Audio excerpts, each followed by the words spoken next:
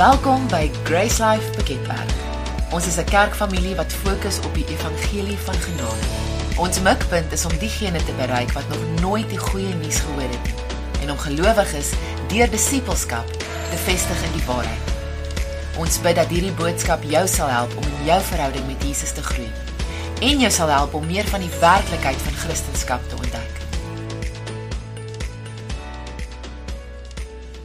Oor al die jare wat ek gesels met mense wat nie Christene is nie en mense wat partykeer ook Christene is en onkunde is regtig oor wie God is hulle, as ek hulle gebedslewe kan beskryf, is dit soos iemand wat op 'n groot veld staan, sê maar in 'n groot land staan, en dis net vol mis, jy kan amper sê maar jou hand voor die oë sien nie.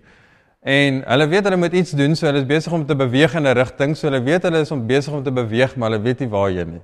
Dis net 'n hele de mekaar spul en dis amper hulle bid, maar hulle weet nie gaan die Here antwoord nie. Hulle weet nie wat die Here se hart is nie. Hulle ken nie dis eintlik maar net 'n hoop iets gebeur. Loop in die mis en as jy die mis ergens en loop gaan jy ergens uitkom. So jy gaan nou en dan gaan iets gebeur. Maar God het gekom om homself aan ons te openbaar dat ons hom kan sien vir wie hy is, dat daar nie mis hoef te wees nie, dat ons actually kan bid en kan weet wie hy is, weet wat ons antwoord is, omdat ons hom ken vir wie hy is. En ons het so 'n bietjie daar aangeraak in die eerste week in ons reeks oor gebed, dat God het gekom om homself aan ons te openbaar, om verhouding met ons te hê. En as jy net dink aan die konsep van God wat homself aan ons openbaar, in Genesis toe hy die mens geskape het hy nie weggebly nie. Hy het verhouding met hulle gehad. Nadat hulle in die sonde geval het, toe Kain vir Abel doodgemaak, die eerste moordenaar, het God met hom gaan praat. God het homself die hele tyd bekend gemaak. In die Ou Testament het hy gesê, ek is Jehovah Jireh, ek is Jehovah Rapha. Hy het die hele tyd homself bekend gemaak, en hy het nog gekom in die vorm van Jesus om te sê, hierdie is wie ek is. Sodat ons hom actually kan ken, sodat hy nie vir ons mysterieus hoef te wees nie. Okay? Die mysteriese kant van God, wat ek sal toeskryf aan hom is, hy het die manier om planne uit te dink en probleme op te los wat bo my gedagtes is. Maar sy karakter is nie mysterieus nie. Ek hoef nie te twyfel, is hy lief vir my, is hy nie lief vir my nie. Gaan hy na my luister, gaan hy nie na my luister nie. En daai goed hoef ek glad nie te twyfel nie, want ek ken sy karakter. Maar sy vermoë om planne uit te dink is net soos next level. Sy vermoë om vooruit te sien is regtig net, dit is God. So, ons kan vir God ken vir wie hy is, en God sê vir elkeen vir ons, ek wil verhouding met jou hê, en die vraag wat jy moet vra is, wil jy verhouding met God hê? God is nie die een wat na ons kyk en sê, ek is nie seker of ek verhouding met jou wil hê nie. Ons is die een wat moet besluit, wil ons verhouding met hom hê, want hy kies om verhouding met ons te hê. In die tweede week het ons gesels dat God is ons Vader, dat ons kan God erken ons kan God sien as ons Vader, maar erken ons hom werklik as ons Vader. Ons kan hom ons Vader noem, maar erken ons hom as ons Vader. In die derde week het ons gesels oor die krag van die Heilige Gees wat vir elkeen van ons beskikbaar is, waar Jesus gesê het in Johannes 14 vers 12, Voorwaar ek sê vir julle, wie in my glo, die werke wat ek doen, sal hy ook doen, en hy sal groter werke doen as dit, omdat ek na my Vader gaan. En Jesus sê basies, ons sal kan doen wat hy doen, omdat ons dieselfde krag het as wat hy het. Ons het dieselfde Heilige Gees waarmee hy die wonderwerke gedoen het, is dieselfde Heilige Gees wat hier is, om wonderwerke in en deur ons te doen.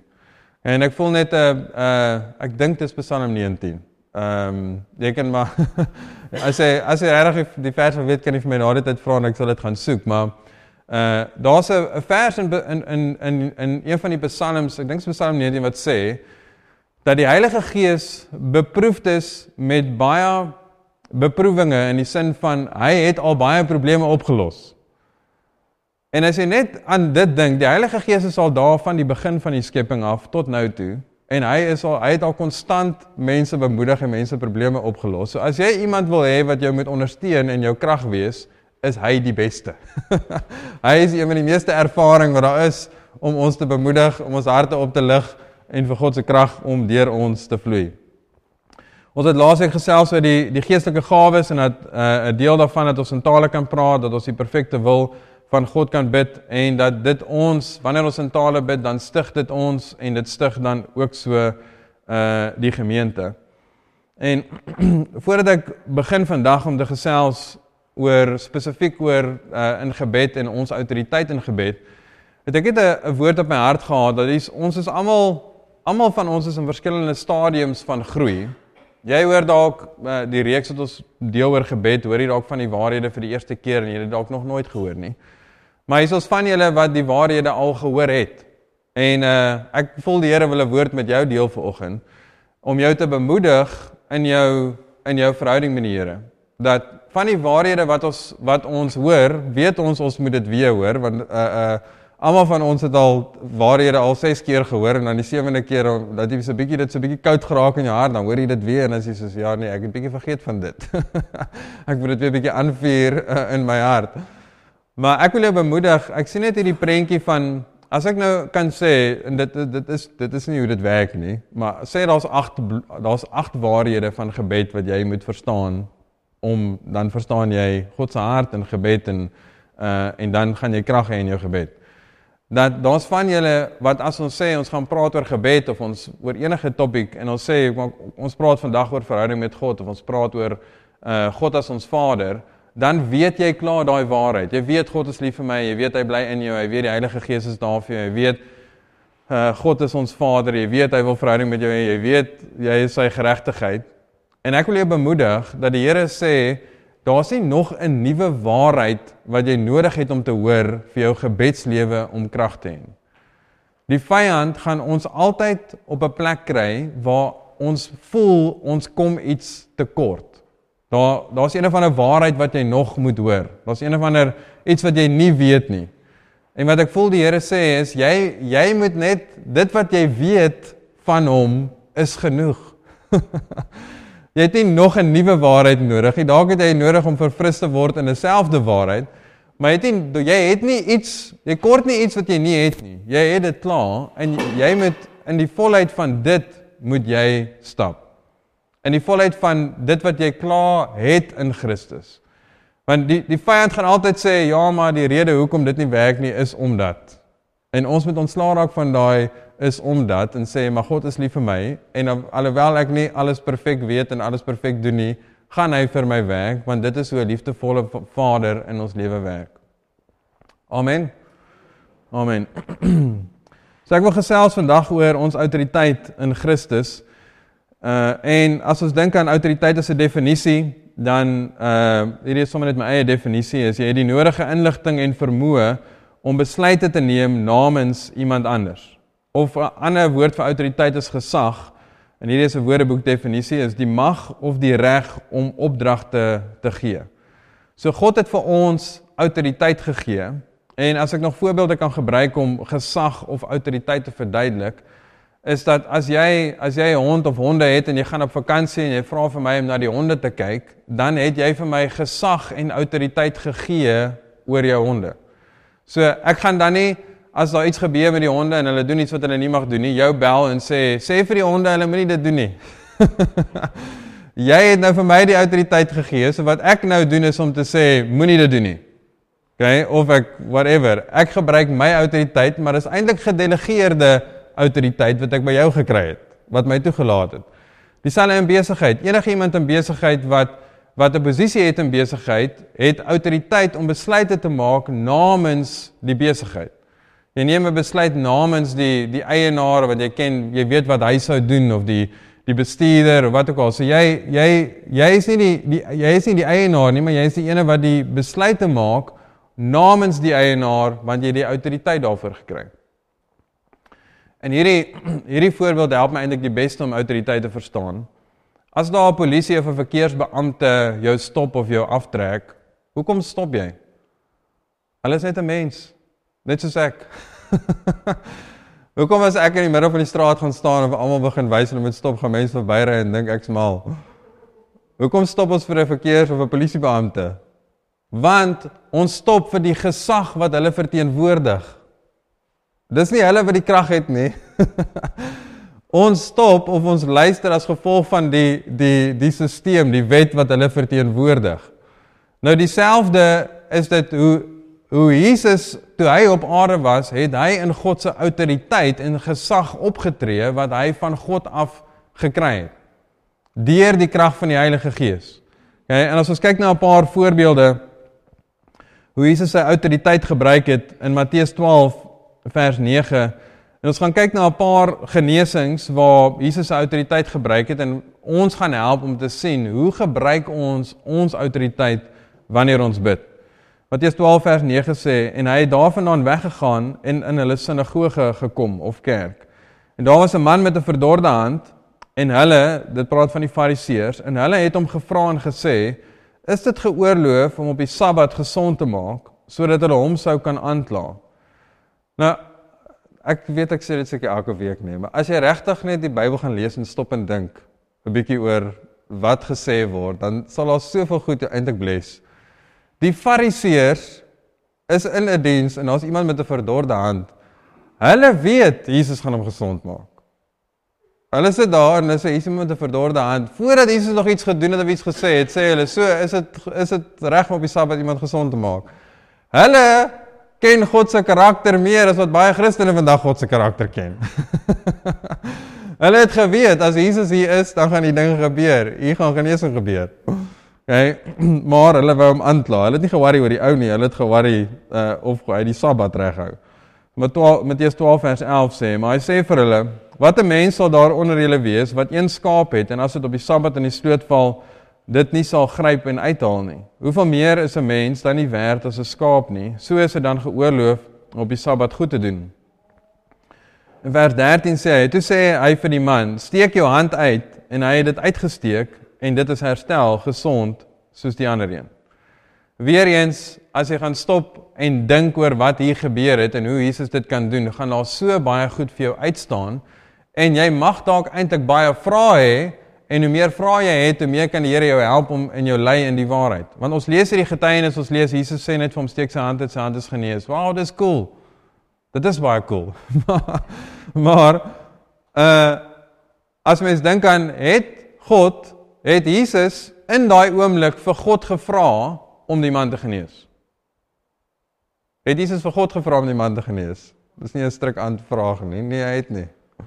Nee, hoe het Jesus homself gesien in daai oomblik?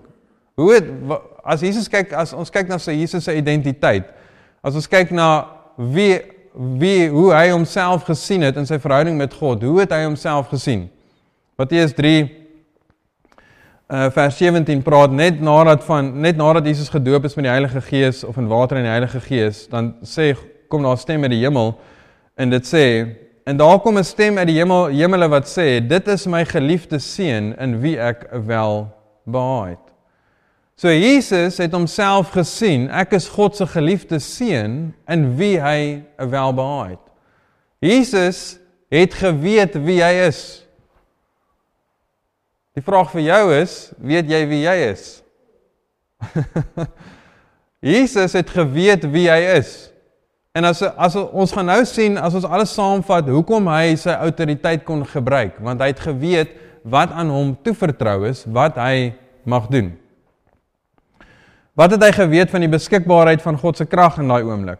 In Handelinge 10 vers 38, met betrekking tot Jesus van Nasaret, hoe God hom gesalf het met die Heilige Gees en met krag, het hy die land deurgegaan, goed gedoen en almal genees wat onder die mag van die duiwel was, omdat God met hom was. So hy het geweet in daai oomblik, ek is God se geliefde seun, hy het in my welbehaag, ek het die krag van die Heilige Gees wat God vir my gegee het. Hy het geweet dat dit God se wil is om te genees, wat 'n ander lang topik op sy eie is, maar dit is God se wil vir ons om gesond te wees. Omdat Jesus iets geweet het, het hy op 'n sekere manier opgetree. Omdat hy sekere waarhede verstaan het, was daar 'n sekere uitvloeisel van sy aksie. Omdat hy geweet het, is God se wil vir genesing. Omdat hy geweet het, hy is sy geliefde seun. Omdat hy geweet het, die Heilige Gees is altyd aan en altyd daar. Al wat hy moes gedoen het, is om te vloei in die autoriteit wat God vir hom gegee het. Nou, as ons dink aan hoe baie mense bid oor genesing, dan bid mense oor genesing byvoorbeeld en sê, Here, as dit u wil is, sal u asseblief hierdie persoon genees. En met 'n smile en liefde gesê, dis onkunde en ongeloof. As jy so gebed bid, dan ken jy nie die Here nie.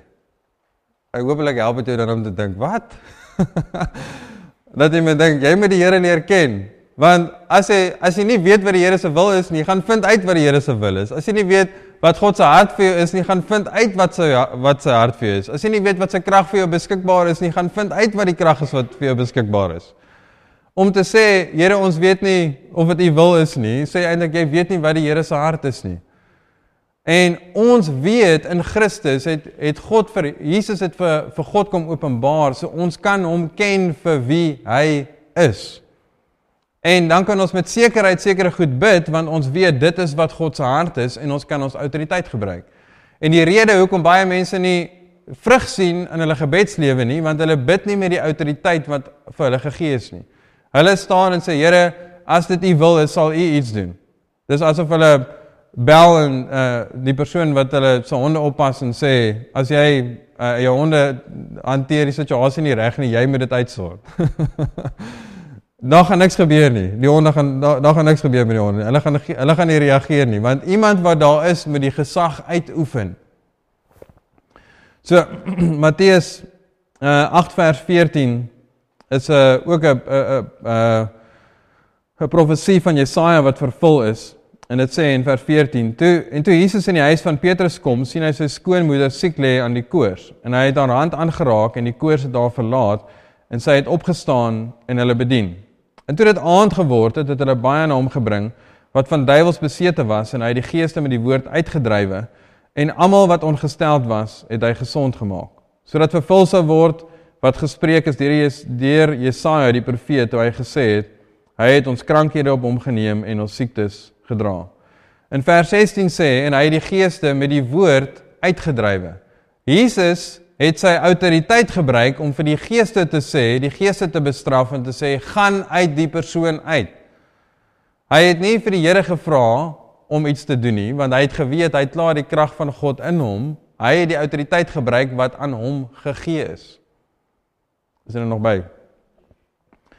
Markus 7 vers 31 sê, en hy het weer uit die gebied van Tyrus en Sidon vertrek en na die see van Galilea gegaan, en deur die gebied van Decapolis, en toe bring hulle na hom 'n dowe wat swaar praat, en smeek hom om die hande op te lê. En hy neem hom op sy weg van die skare, en steek sy vingers in sy ore, en spoeg en raak in sy tong. En nadat hy opgekyk het na die hemel, sug hy en sê aan hom, Ephata, dit is, gaan oop. Wat interessant is van hierdie stuk, en daar's nog 'n ander stuk wat ons nou na sal kyk, is Jesus het net opgekyk na die hemel, asof dit 'n manier was vir hom om sy fokus te sit op hoe God hierdie situasie sien, en nie vas te kyk in die natuurlike nie. En die woord sug in die Afrikaans is eintlik daar's 'n negatiewe konnotasie eintlik aan die woord wanneer iemand sug. Maar wat dit eintlik hier beskryf in die Bybel, daar's 'n interne hart. Dis amper asof dit jy voel half jammer, maar jy voel om iets te doen. Dis amper soos compassion. Dis 'n positiewe ding dat jy is kwaad vir die duiwel, maar jy weet wie God is om jou krag daarin te werk. Dis amper soos jy resist iets, jy weerstaan iets in jou hart. Nou, ons het elkeen situasies waar ons kan vaskyk in die natuurlike, en dan is dit goed om net 'n bietjie op te kyk. Of dalk binne in jou te kyk en te vra, wie is dit wat in my bly? Jesus het nie opgekyk en gesê, Here, as dit U wil is, of Here, sal U asseblief hierdie persoon genees nie. Hy het opgekyk om te besef wat die krag is wat in hom is, en sy krag gebruik en net gesê, Ephata, wat beteken gaan oop. En ek dink, daar's soveel goed wat mense eintlik hieroor kan sê, dat baie mense voel, as die gebed moet lank wees, sodat dit kan krag hê. Ons moet eers begin hierso by Genesis, en dan moet ons alles bid tot hier by die evangelies, en dan alles verklaar, en dan kan ons sê, okay, nou kan ons bid vir genesing. Hier kom iemand wat was dit die ou doof en stom. Al wat Jesus sê is, gaan oop, en Ephata is een woord. Met een woord het hy 'n dowe en 'n stom man genees. En as ek vir mense bid, dan kan ek partykeer as ek met hulle gesels, dan kan ek gauge waar hulle is bedoel sommer nou maar net enige plek, dan kan ek agterkom, as ek nou net gaan sê, siekte gaan uit, en wees genees, dan gaan hulle dit nie ontvang nie, want hulle hart is nie daar nie. So dan bid ek maar ietsie by, om hulle te help, om hulle harte oop te maak, om te kan ontvang. Maar hierdie is alles goed wat ons bysit, wat die krag eintlik verdun in ons lewe. Om te sê, ek moet nou nog eers dit doen, en ek moet nog eers gaan my Bybel gaan lees, ek gaan eers die vers gaan opsoek, en dan moet ek eers al hierdie lang dinge bid, en dan kan ek sê, okay, kom spreek die situasie aan. En soos ek al gesê het, as iemand my in die winkel stop byvoorbeeld, en hulle sê, kan jy nie gou vir my bid nie, ek is besig om aan tomaties en wheatpix en alles te dink, so ek is nog nie waar Jesus is nie, en dan bid ek die eerste deel van die gebed, eintlik as my opkyk gebed, om te bid en sê, Here, dankie dat U hier is, dankie dat die krag beskikbaar is, dankie dat U deur my gaan vloei, en dan bid ek, want dan is my fokus reg. So, Matteus 17 vers 14 sê, en toe hulle by die skare kom, gaan daar 'n man na hom en val voor hom op sy knieë, op die knieë en sê, Here, ontferm U oor my seun, want hy is maansiek en hy swaar, want dikwels val hy in die vuur en dikwels in die water. En as jy regtig daaroor dink, vir iemand om in die vuur te val, is eintlik verskriklik. So vers 16, en hy het hom na U disippels gebring, en hulle kon hom nie gesond maak nie. Nou, eerlikwaar, die volgende stelling is ek nog besig om te verstaan, hoe alles in mekaar pas, want Jesus sê, dit sou nie noodwendig my reaksie gewees het, as iemand vir iemand bid, en hulle is nie gesond nie. Jesus sê, toe antwoord Jesus en sê, o ongelowige en verdraaide geslag, hoe lank sal ek by julle wees, hoe lank sal ek julle vra, bring hom hier vir my. Nou, Jesus het die manier, om die waarheid te deel, met so baie liefde, en dit is aan die ander kant ook die disippels, credit vir die disippels, hulle nederigheid om dit te ontvang. Want net 'n stukkie verder aan wat ons nie nog gaan kyk nie, dan vra die disippels, Here, maar hoekom kon ons hom nie uitdryf nie, nadat Jesus hierdie stelling gemaak het? Imagine, jy bid vir iemand en jy sien nie genesing nie, en iemand sê vir jou ongelowige en verdraaide geslag, hoe lank moet ek nog by jou wees? En dit laat mens dink, want wat Jesus hierso sê is, hoe lank gaan ons nog moet probeer uitfigure wie God is?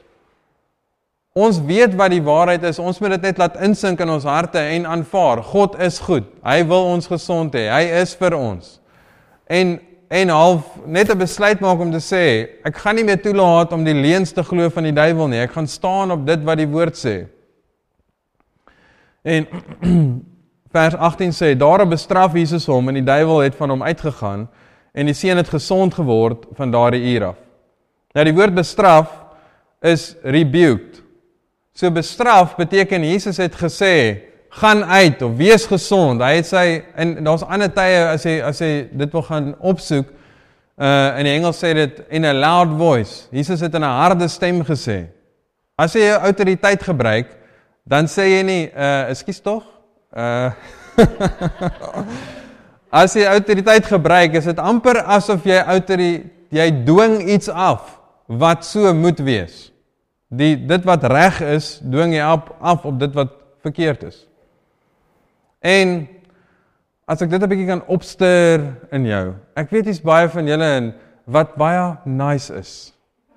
Maar julle moet leer om 'n bietjie 'n vuur in jou hart te hê teenoor die vyand, waar jy kan opstaan en sê, nee, dit gaan nie so wees nie. En almal van ons het daai vermoë, dit hang net af hoe ver iemand jou druk vir dit om uit te kom. Gewoonlik kom dit uit as iemand se beursie steel, dan So dit beteken in elke van ons is daar autoriteit. Daar is iets wat ons wil uitlaat. Maar ons moet, as ons besef wie ons in Christus is, dan gaan ons nie 'n vrees hê vir die vyand nie. En baie mense, omdat hulle nie verstaan wie ons is nie, wil nice wees met die duiwel, want hulle is bang as hulle vir hom sê, gaan weg en gaan uit, dan gaan hy meer terugkom. Hy gaan my meer kom aanval.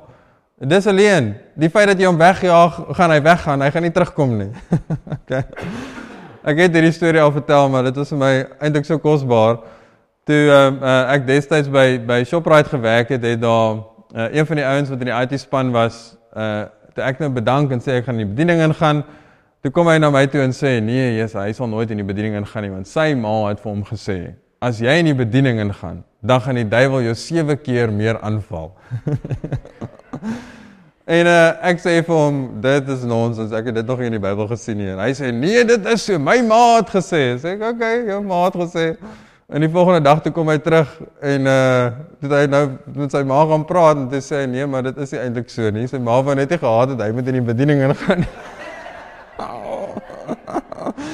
Maar anyway, so, daar is sulke goed wat mense glo. Hulle het 'n vrees vir die vyand. O, Jesus, ek wil net nie te veel vir Jesus leef nie, want die vyand gaan my aanval. Hoe meer jy vir Christus leef, hoe meer gaan jy kan jou grondgebied vat en actually meer van God sien en minder van die vyand gaan daar wees.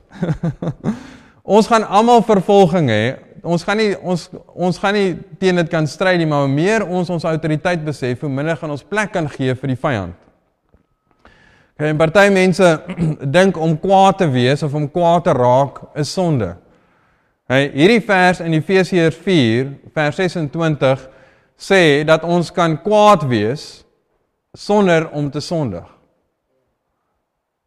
Efesiërs 4:26, die ou Afrikaanse woord is toornig, en dit is eintlik soos 'n woede. Dit is 'n genuine kwaad. En dit sê, word toornig, word kwaad en moenie sondig nie. Laat die son nie ondergaan oor julle toorn nie, en gee aan die duiwel geen plek nie. Nou hierdie, laat die son nie ondergaan oor julle toorn nie, praat nie van moenie kwaad gaan slaap nie. Dit praat van, soos wat die son skyn, moet ons nie ophou om kwaad te wees nie. So, ons moet heel dag in ons hart kwaad wees. Is julle by? Maar, kwaad wees vir dit wat die vyand besig is om te doen, dalk wil doen in jou lewe en in ander mense se lewe. Ons moet nie net in hierdie land van ons lewe en sê, ja, dit is, ons aanvaar dit nou maar so nie. Ons moet teen dit staan en sê, nee, ons gaan nie die onregverdigheid aanvaar nie. Ek gaan nie onregverdigheid in my lewe aanvaar nie. Ek gaan nie net toelaat dat die vyand doen wat hy wil nie. Daar moet 'n weerstand in jou hart wees wat jy kies om teen te staan, maar jy moet lief wees vir mense. Okay? Jy moet nie kwaad wees vir die mense nie, want jy is lief vir die mense, want jy sien wat die vyand in hulle lewe doen, so jy het 'n kwaad oor dit wat die vyand doen, maar jy het 'n liefde vir die mense om die waarheid met hulle te deel of om hulle te help. So, jy kan kwaad wees in jou hart sonder om te sondig, en dis wat ons in ons hart 'n bietjie moet opwek teen die werke van die vyand, en nie net te sê, ja, laat dit maar wees soos dit wees nie. Ons moet ons autoriteit vat en sê, nee. Johannes 11, vers 38, sê, en hiersoos waar Lazarus gesterf het, en Jesus het weer in homself bewoog geword, en by die graf gekom, en dit was 'n spelonk en 'n steen, wat daarteen gelê, en Jesus sê, neem die steen weg, Martha, die suster van die oorledene, sê vir hom, Here, hy ryk al, want hy is al 4 dae lank dood. Jesus sê vir haar, het ek nie vir jou gesê, as jy glo, sal jy die heerlikheid van God sien nie? En hy neem toe die steen weg, waar die oorledene lê, en Jesus het sy oë opgeslaan en gesê, en hierso is 'n situasie waar Jesus nou bid, sê maar, teenoor die Vader, en voordat hy vir Lazarus gaan bid. En hy sê wat hy bid, en hy sê eintlik, hoekom hy dit bid. Hy sê, Vader, ek dank U dat U my verhoor het, en ek het geweet dat U my altyd verhoor, maar terwille van die skare wat rondom my staan, het ek dit gesê, sodat hulle kan glo dat U my gestuur het. Hy het dit nie gesê vir homself nie, want hy het geweet, U hoor my altyd. Hy het dit gesê sodat die mense kan verstaan. En dan sê dit, en nadat hy dit gesê het, het hy met 'n groot stem, daar's dit, met 'n groot stem geroep, Lazarus, kom uit. Amazing. Ek weet nie hoeveel woorde dit was in Arabies, of wat se taal Jesus dalk hier gebruik het nie, maar in 3 woorde wek hy iemand uit die dood uit op. Lazarus, kom uit. En die oorledene het uitgekom, aan hande en voete met grafdoeke gebind. Nou, Lazarus is nou uit die dood het opgewek, maar ek kan net nie hierdie prentjie indink nie. Lazarus moes opstaan daar binne in die graf, met alles wat hom mee vasgebind het, en seker uitgehop het, want dit sê, hy is aan die voete, en in die hande en die voete nog met die grafdoeke gebind. En sy gesig was toegedraai met 'n doek. Ek dink toe hy nou uit die dood het opgewek het, dat hy gesukkel om asem te kry.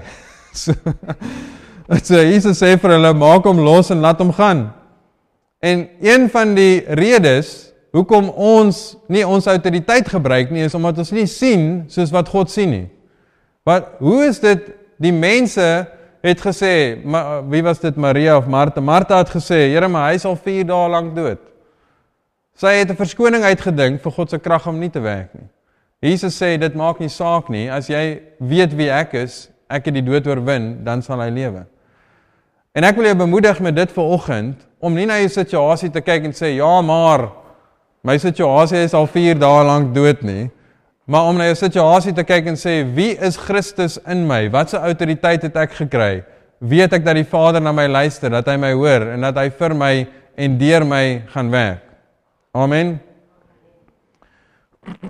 2 teksgedeeltes om jy af te sluit, in Markus 11, vers 22, sê, Jesus antwoord en sê vir hulle, julle moet geloof in God hê, want voorwaar ek sê vir julle, dat elkeen wat vir hierdie berg sê, hef jou op en werp jou in die see, en nie in sy hart twyfel nie, maar glo dat wat hy sê, sal gebeur, wat hy sal verkry, net wat hy sê.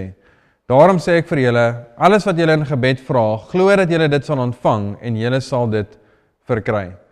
Nou, as jy hierdie week wil vat en gaan fokus op jou autoriteit en wat jy het, is hierdie goeie verse om te gaan lees, en te kyk hoeveel keer dit sê, as jy geloof het, sonder om te twyfel, en hoeveel keer die woord sê, as jy sê,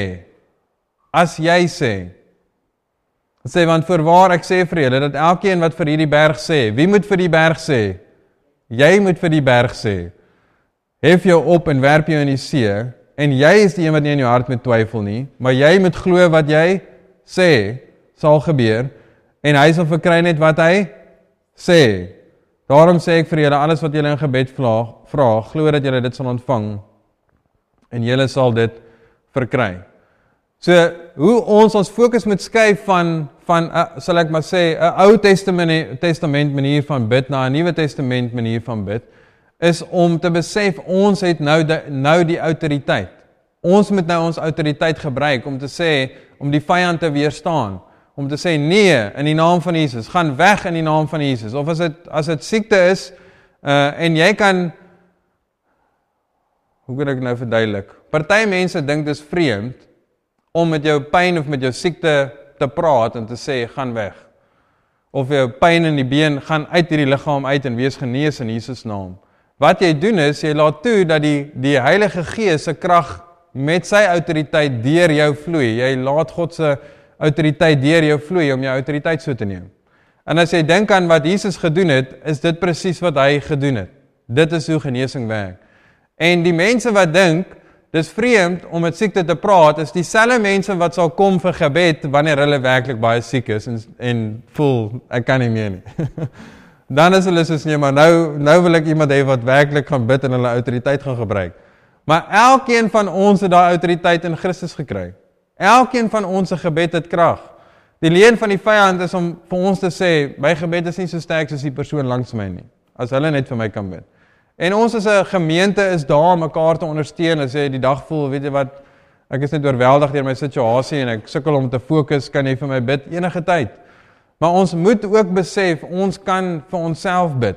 Ons het dieselfde autoriteit as wat Christus gehad het, want ons het dieselfde Heilige Gees in ons. In Jakobus 4, vers 7 sê, onderwerp julle dan aan God, weerstaan die duiwel, en hy sal van julle af wegvlug. En hierdie is iets wat ek in my hart doen, wanneer ek in 'n situasie is wat ek nodig het om te weerstaan.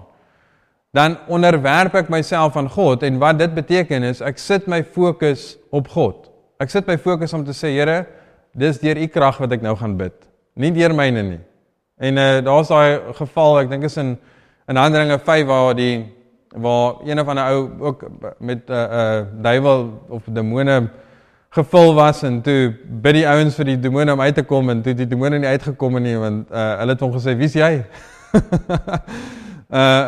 Ons ken nie vir jou nie, so jy bid nie in jou naam nie, jy bid in die naam van Christus. So wanneer jy jou autoriteit in Christus sien, en jy dan bid, is dit wanneer die vyand gaan vlug. Nou, hierdie het ek in een van die weke verduidelik, en het is belangrik dat jy dit sien. Wanneer jy bid in Jesus naam, wat in die geesteswêreld besig is om te gebeur, is die Heilige Gees, God het, of Jesus het klaar die vyand oorwin. So wanneer ons in God se autoriteit bid, dan moet die vyand vlug. Hy het nie 'n keuse om te redeneer, om te sê ek wil bly, of nee, ek gaan nie nou nie, of Jesus het klaar oorwin, hy moet gaan.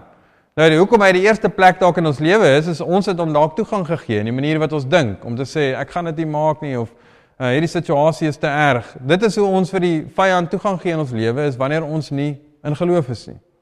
Nou as ons dan op 'n plek kom en ons besef, die vyand het actually nou in my, het nou half toegang tot my hart, al wat ons dan doen is om te sê, Here, dankie dat U my voorsiener is, vyand gaan weg in Jesus naam, God is my voorsiener, ek sit my geloof in hom. And that's it. Moenie probeer dink dat jy nog 10 sinne moet bid om seker te maak, alles is uitgesort nie. Besef eers wat is die autoriteit wat jy het, en bid dan in daai autoriteit. Sien dit as 'n laaste voorbeeld, as jy kyk na 'n polisiebeampte of 'n verkeersbeampte in hulle alledaagse lewe, is hulle dalk besig om rond te ry, en wat is hulle besig om te doen? Hulle is besig om te kyk waar hulle gesag moet uitoefen. Hulle is besig om te kyk waar is daar 'n probleem wat ek moet gaan my gesag uitoefen om die situasie te help of op te los. Dieselfde moet dit wees vir ons, dat God het vir ons sy Heilige Gees en sy krag gegee. Ons gaan rond deur die dag om te sien, waar kan ons God se koninkryk en sy gesag uitoefen? Waar is daar, as ons weet wat Jesus gedoen het, dat hy betaal het vir ons siekte, dan is waar is daar iemand wat siek is, waar ek Jesus se autoriteit kan uitoefen? Waar is daar iemand wat verlore is, wat nie Jesus ken nie? Waar kan ek God se autoriteit gaan uitoefen, om die evangelie met hulle te deel, sodat hulle kan wedergebore raak? So as ons onsself sien, dat God se krag is reeds vir ons, gaan ons actually baie meer doen, as wat ons heeltyd moet half hierdie verwagting hê, of afwagting het van, wanneer gaan die Here nou iets doen? Hy het klaar sy krag vir ons gegee, ons moet nou ons geloof sit in dit wat hy gedoen het. Die nuwe verbond gaan oor wat Christus klaar vir ons gedoen het, en dit gaan nou oor ons geloof in hom. En ek dink is in Matteus 16, wat dit praat van God wat die onmoontlike kan doen, en dan sê dit basies net, as jy moet net geloof in God hê, dit gaan oor, gaan jy die Here vertrou vir wie hy is, wat hy klaar vir jou gegee het en klaar vir jou aanbied.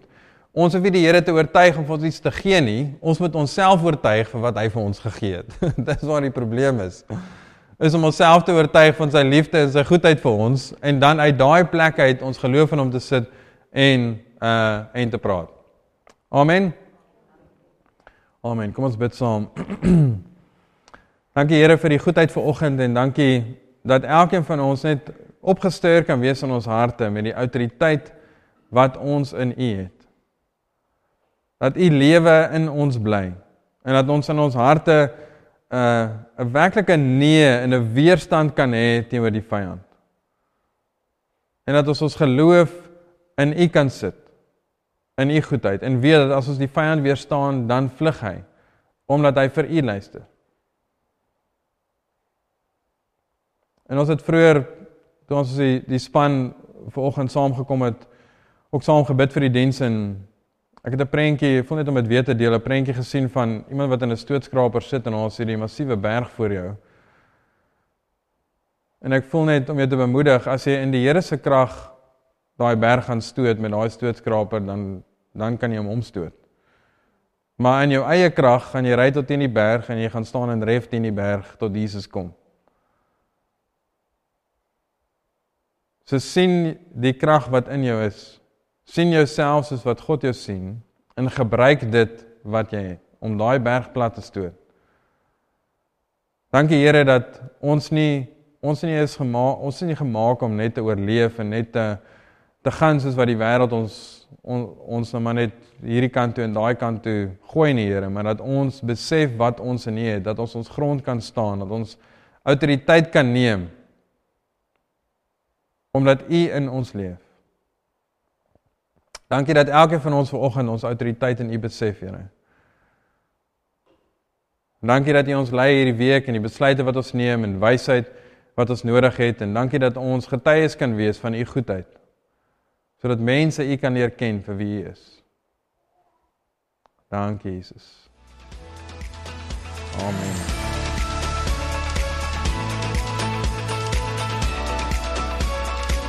Daar is nog vele meer gratis boodskappe op ons webwerf beskikbaar by www.gracelife.ca.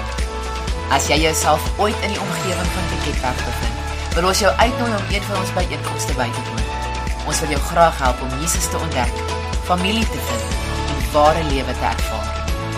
Vir meer inligting, besoek asseblief ons webwerf www.gracelife.ca.